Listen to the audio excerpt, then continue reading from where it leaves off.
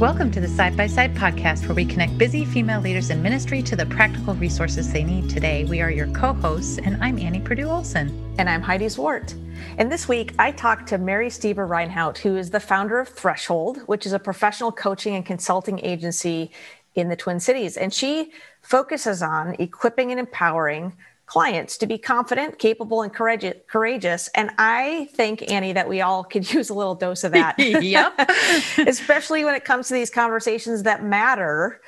And I'm wondering, Annie, if you've ever had a crucial conversation with a manager. Have you ever had to have that conversation? Probably more than once. You know, it's usually around those things that, like, I notice that I need to ask for. And I get scared, shaking in my boots, thinking that my manager is going to totally not be happy with whatever it is I'm asking for, not give me what I want. And then when I go in there and I have the conversation, I realize that I've blown it way out of proportion. And it was just a simple conversation. Yes. Yeah. You know, we do build it up in our mind, and it can feel so hard and so scary. And yet it really doesn't have to be. Right. But this topic I love because you and I talked about this when we started talking about season 2 and these conversations that matter. This was one of the first ones that came to mind because we both know how hard it can be. And somehow we get stuck in this, what feels like a power imbalance or some sort of hierarchy that makes us feel insignificant or lesser than sometimes, and we can get kind of shy about being bold and asking for that, initiating the conversation that we know has to happen. You know, things like asking for a raise or maybe a promotion, especially as hard as some of us have worked during COVID. You're right. Yeah. You know, if things don't go great in that conversation, you know, there'll always be another chance. I think that's one of the biggest lessons I've learned is that if it's necessary, we can always ask for a do-over. I think we don't think that there's grace in our relationships to have these conversations, and there totally is. And when we experiment or try something new, we learn how to have these conversations. And so I think requesting a do-over is great. I once told a client that this thing called leadership is one grand experiment, and she laughed at me because she knows it's true. Yes. Like, we're always testing the water. We're always trying new things. And in that, we learn and we grow.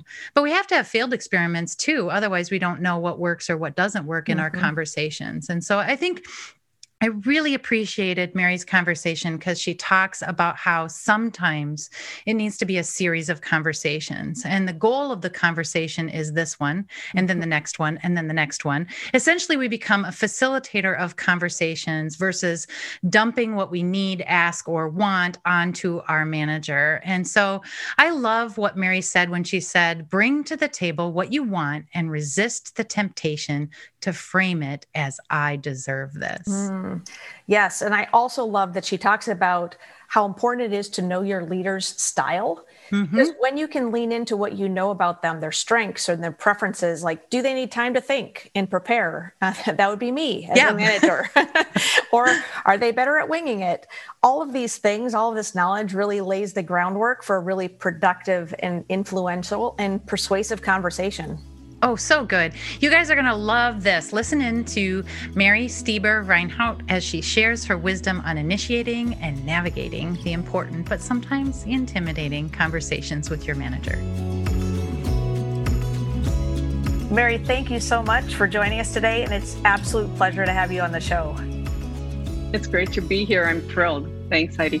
Yeah, you know, we just recently reconnected after having met over 25 years ago. And we both were working at Bethel, and I was the coordinator in the psychology and counseling department. You were in career services, and our work overlapped so much because I was administering a lot of the assessments that then you took and did the counseling for those students to help them kind of guide some of their next steps. And I just loved those times that we got to collaborate together, and it was so fun to reconnect.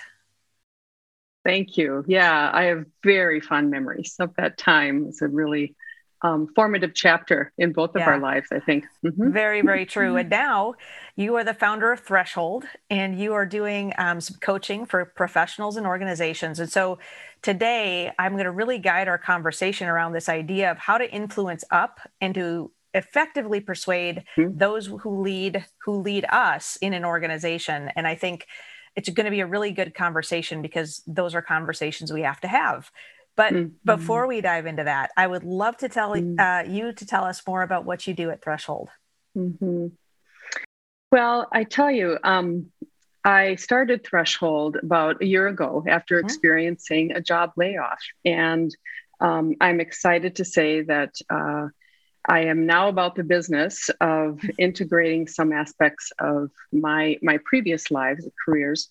But bottom line is that I coach individual clients to navigate life's crossroads or thresholds that they find themselves standing on and wanting to cross over. But essentially, such that my clients gain greater confidence and some new skills and feel that much more courageous as they chart a path forward to achieve their life goals. I love that. Do you find that you're working with people in ministry as well, or are you doing more in the professional world? How do those two things play together? Yeah, that's a great question. Interestingly, I spent an hour on the phone today with a female pastor new to her role, and discussing with her the challenges of onboarding to a new church and congregation, and what that has meant for her over the course of a very long pandemic. Yeah, I love what that you were able to do that for this particular woman. You know, we talk about vocational ministry, but we also so strongly believe that wherever you are in ministry, whether it's in an organization, whether it's in a church, it doesn't matter. So I love that you're incorporating both into your work. Yeah, I really like the diversity of clients that I have in my portfolio right now. And I am all about the integration of career and calling. Yes. Yeah, that's so important. And we've done podcast episodes on both of those separately, but I love the fact that you're talking about putting those two things together. And we've been in this season now, season 2, called Conversations That Matter. And when Annie and I were talking about this series, actually one of the first topics that came up is what we're going to talk about today, which is how to have those conversations with somebody who's leading you when you have to initiate a conversation. So how do you initiate a conversation with your manager? Yeah, you know, we all know that there are some mechanics around that, related to the how-tos. But I must applaud the couple of episodes that I listened to related to before you say a word that you and Annie did. I thought that was a very insightfully done and helpful as a backdrop to this podcast today. So I hail back to some of the principles, frankly, that you shared earlier on in your series in terms of before initiating a conversation with your manager that you know is difficult, but yet it feels really crucial, like it's got to happen. But to take enough time to evaluate what's happening in your own heart and mind and soul and body, what internally is going on in terms of the chatter that's there. As Annie would say, you know, where's the fire? Where, you know, right? Where do you feel the burn? Where is the heat turned up pretty high? Right.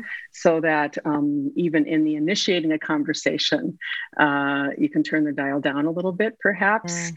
But I think the first step in initiating and frankly, preparing for that conversation is to grab a notepad or open up a blank document in Microsoft Word and dump, just dump, you know, what's going on in head, heart, spirit, and body. If need be, because this is not an easy kind of power differential to close the gap on. And until you get yourself kind of settled into a place of feeling grounded or anchored, it can be that much more difficult to initiate. But in terms of initiating a significant conversation with a manager, it also requires some sensitivity to things like, what's your goal? And get brutally clear, laser focused on what that is. And there may be some secondary goals, but if you've only got a half hour, and let's for the sake of argument, say that's what you got. You got a half hour. One goal is probably the most manageable to focus on achieving. Why is it important to you? Dump that. There may be an opportunity to reflect on that with your manager, but be clear, at least for yourself. What's the bigger deal going on here for you? What's your overarching interest or your need for achieving this goal? What are your intentions as they relate to the agenda as you are creating the agenda for this meeting? And what's below the surface for you as you're thinking about this? And clearly, when I say mechanics, Heidi, I'm referring to how does your manager prefer to receive an invitation to a conversation like this? Is it a drop by? Is it an email? Is it a text? Is it a message through some internal channel of a nudge? Probably not a tweet. But honor their preferences around that. And I think in terms of the meeting request, be brief and to the point with few surprises. And I was thinking, if the situation is, I've been working really hard the last 9-12 months through COVID, no discussion about a promotion or any recognition or substantial recognition or rewards for those efforts. Gosh, job performance and career discussion, that could just as well be the subject line, right? To just say, I want to talk about my job performance and I have a career discussion. And then maybe in 2 sentences say, it's time. I'd like to take a deep breath and grab, maybe coffee or at least a virtual coffee in 30 minutes and just talk about the last 9 months or so. I hear you as you're talking. I'm hearing a couple of different things. I'm hearing about how important it is to set a plan, right? And when I say that plan, it's really preparation. So it's kind of the preparation first, your heart, body, mind, and soul. Writing your thoughts out, maybe writing your questions out. And then I really like the idea of being precise with when you ask and being very short and direct. And I'm reminded of why it's so important to know people's strengths, why assessments can come in handy, because you're talking about things like, how does your boss prefer to be invited? And some of that is going to come down to strengths. For example, as a former manager, I would prefer with my deliberative strength to have time to prepare for that meeting. Whereas other people might be more, maybe they have the strength of adaptability and they're able to roll, rather quickly. And then likewise for the manager, they also benefit from knowing their employees' strengths as well. So I'm reminded of why some of those assessments can be so important and why it can enhance the conversation so well. Yes, you're right. And to think about things like the timing and even the length of a meeting. Right. If you report to somebody who is very extroverted and perhaps prone to go off on tangents or easily distracted, you think in terms of that as you set up the length of the meeting. That's a great reminder, because Annie talked about that when we did her episode, when I got to put her on the hot seat talking about Myers-Briggs, because she talked about people's different communication styles and how consensus is reached, and the length and how often and how long you talk. And so that's another assessment that could come in handy in terms of the actual structure of that meeting. So you find that's true? Yeah, that is true. Yeah. And folks who are more concrete, sequential, as they listen and process and then move towards resolutions, whether it's, a conclusion or a decision or an action plan, versus those, who are more circular and, and could ideate and consider a range of possibilities and spend this meeting with the topic like this, ideating and considering the possibilities, such that as the person who wants to or is scheduling this conversation might need to see it as a series of conversations, even if it's just two, or just two become four, but it's still essential to be clear in each of those meetings, should there be a series. But what's the goal this time? A great reminder, because I know I can be one of those people who circles because I'm an out loud processor. I am too. So I even just being reminded of that agenda, even during the meeting itself, can be helpful. So I'm thinking about, somebody's taken that bold step. Somebody has done what you suggested. Now they're sitting in the meeting. So once they're in that place and they've had that opportunity to sit down, what are some best practices to be persuasive in that conversation? Well, I think what's important is to maintain some mindfulness about the backdrop, that don't lose touch or sight of your manager's preferred ways of communicating, of processing. What motivates your manager? What are they bringing to the meeting that may be unwritten, but it is very present in the room as part of their agenda, because they are coming as well with a set of priorities. If you pitch this fairly early on as an opportunity to talk about things like increasing my compensation, asking, proposing a new job title, maybe moving a level up without compensation, taking on some growth, laterally, professional development, activities, responsibilities that will more quickly move you to a place of promotion. So, putting those things out there relatively quickly, but anticipating where there may be points of resistance, challenge, desire to take a deeper dive.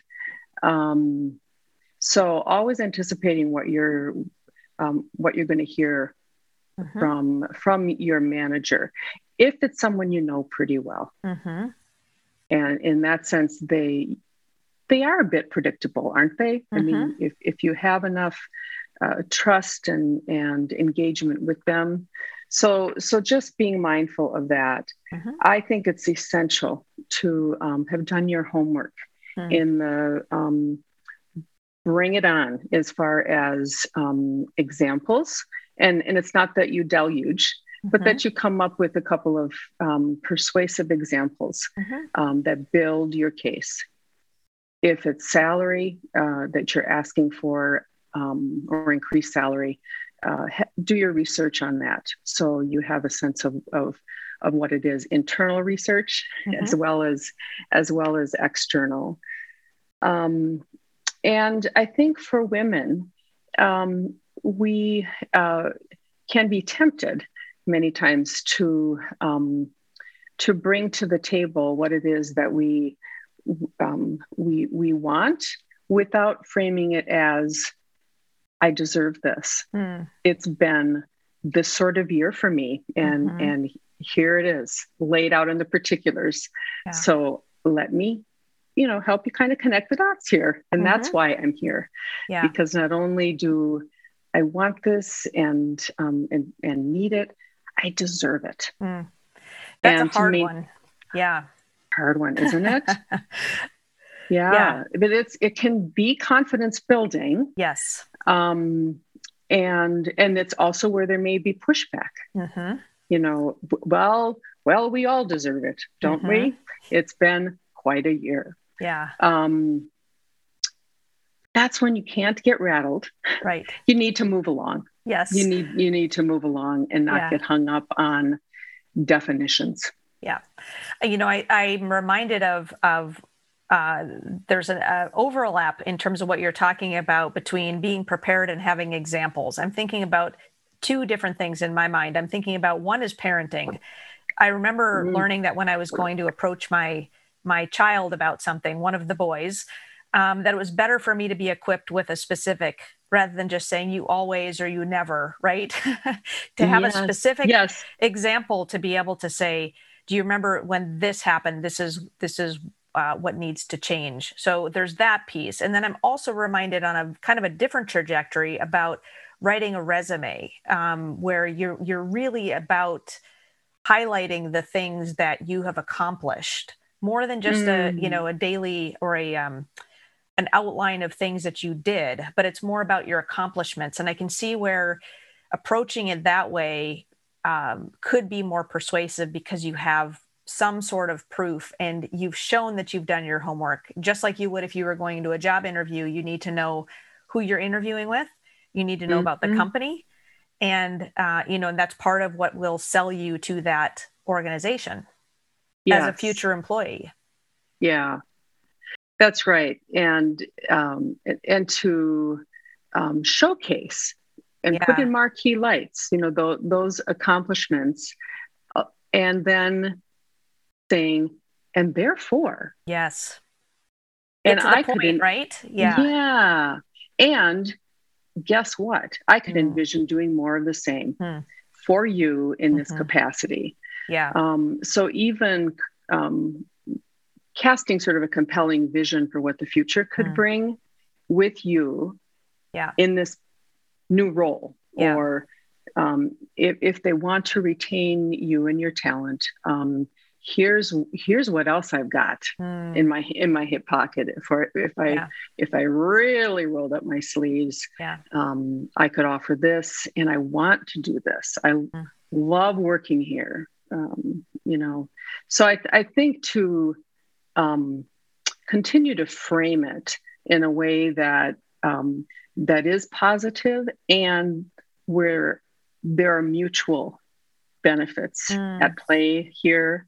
This isn't a big ask that is only in your best interest or in your favor, but it indeed can benefit the organization.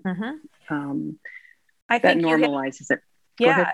No, I think you hit on two great things here. And it's all about what I'm going to call landing the plane, because we can have great conversations sometimes, and yet we fail to get to that final landing place, right? We don't ask for what we came into that meeting with. We don't ask for the promotion. We don't ask for the thing that we want, because some of us do struggle with that. We don't feel like we deserve it. So that's where, we need to feel confident. But part of, I think, being confident is knowing how to land the plane. So how do you land the plane in that conversation so that both sides, like you talked about, mutually beneficial, so that both sides walk away feeling like, man, that was productive and it was effective. Yeah. Yeah. I think to land the plane requires the discipline of frankly, of watching the clock, knowing when to pause long enough to say, we've probably come as far as we're going to today. Let me summarize. And that may be 10 minutes to the hour if it's an hour, or 5 minutes if it's a 30-minute meeting.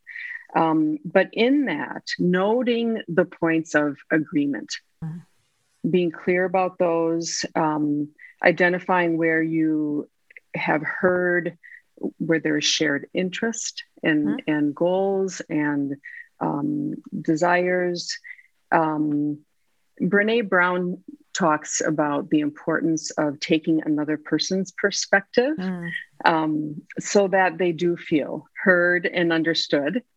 And I think it's important to convey that to one's manager,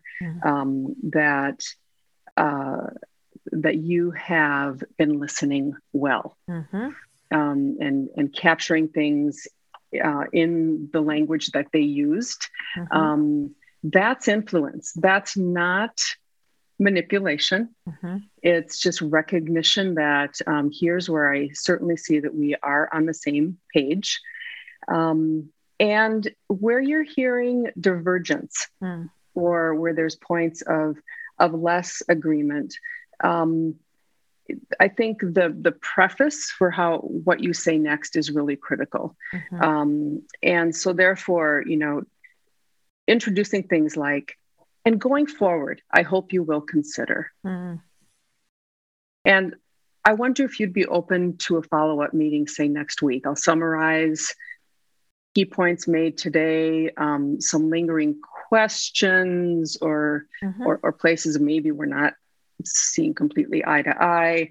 But I wonder if you're interested in finding a third way that would be an agreeable path forward relative to my future with ABC Technologies.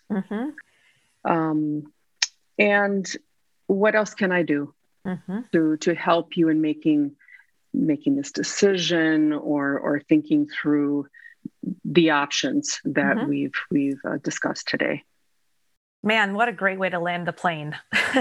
Like, I'm thinking already about all of these ways, either as a podcast host or as a coach myself, about how to bring some closure to that conversation. And I heard a 3-point kind of closure, whether you intended to or not. I heard number one was, be a good timekeeper. Keep your eye on the clock. The second thing was to summarize your key points and decisions, which highlights the fact that you were listening. And the third thing is to kind of set the next action, set the next date to come back together to make a decision then, rather than feeling like there's no closure. Like maybe you both walk away and you don't really know where you landed, or even setting your expectation that you're not going to get your answer in that meeting, but you've set the stage for that answer to come, which is probably respectful of them, that your manager as well, to realize they can't maybe make a decision on the spot. That's right. That's right. And their phone could ring for their next meeting. Right. Right. And I think a respectful way to attend to that is to do that summary for them, within a few hours, and say, didn't get to wrap up as we probably both would have liked. Here's what I heard. So there's a way to get at it in writing too, if it feels like the sloppy landing or ending to the meeting. Sure. And I would imagine in an email like that, or which I'm assuming would be an email, it's a good opportunity to just thank them for their time as well. That's right. Absolutely. And I say, if things don't go great, chances are there'll be another chance. If foundationally things are in a good place where there's trust established, if necessary, request the do-over that you need, that you deserve. And you'll likely get it. I think that's we could do a whole nother podcast on the jerk boss, right? Where things didn't go well because of some other factors, and that's a whole other topic. But that's a great place to kind of to land the plane on our conversation, which is this idea of recognizing how the conversation went, recognizing if you weren't happy with it, which sometimes we're not. It doesn't go the way we intended. We get rattled. We get lost in the loop somewhere. We get shortened because the boss gets a phone call or we have interruptions. So I think all of those things to remind ourselves that it's not one and done. That I'm going to go back to what you said in the very beginning, which is that it's the beginning of a conversation. So you're scheduling that first one that will hopefully be a series of conversations. So Mary, if people want to learn more about what you do and maybe talk about having some of these difficult conversations with a manager, where can they find you? Well, they can find me at www.threshold-coaching.com. I just so appreciated your wisdom today. I mentioned a couple of things that I know I'm going to take away from this conversation, and I hope our listeners do as well. So thank you so much for joining us, Mary. Oh, you're welcome. What a pleasure. You've been listening to the Side by Side podcast with Annie Purdue Olson and Heidi Zort. Subscribe to get more practical tips women leaders need. Leave us a review. We want to know what you think. We would be so honored if you would share this episode with a friend. And finally, check out our show notes with great links to free practical resources from our guests and ways that you can connect with us. Because we believe we lead better when we lead side by side.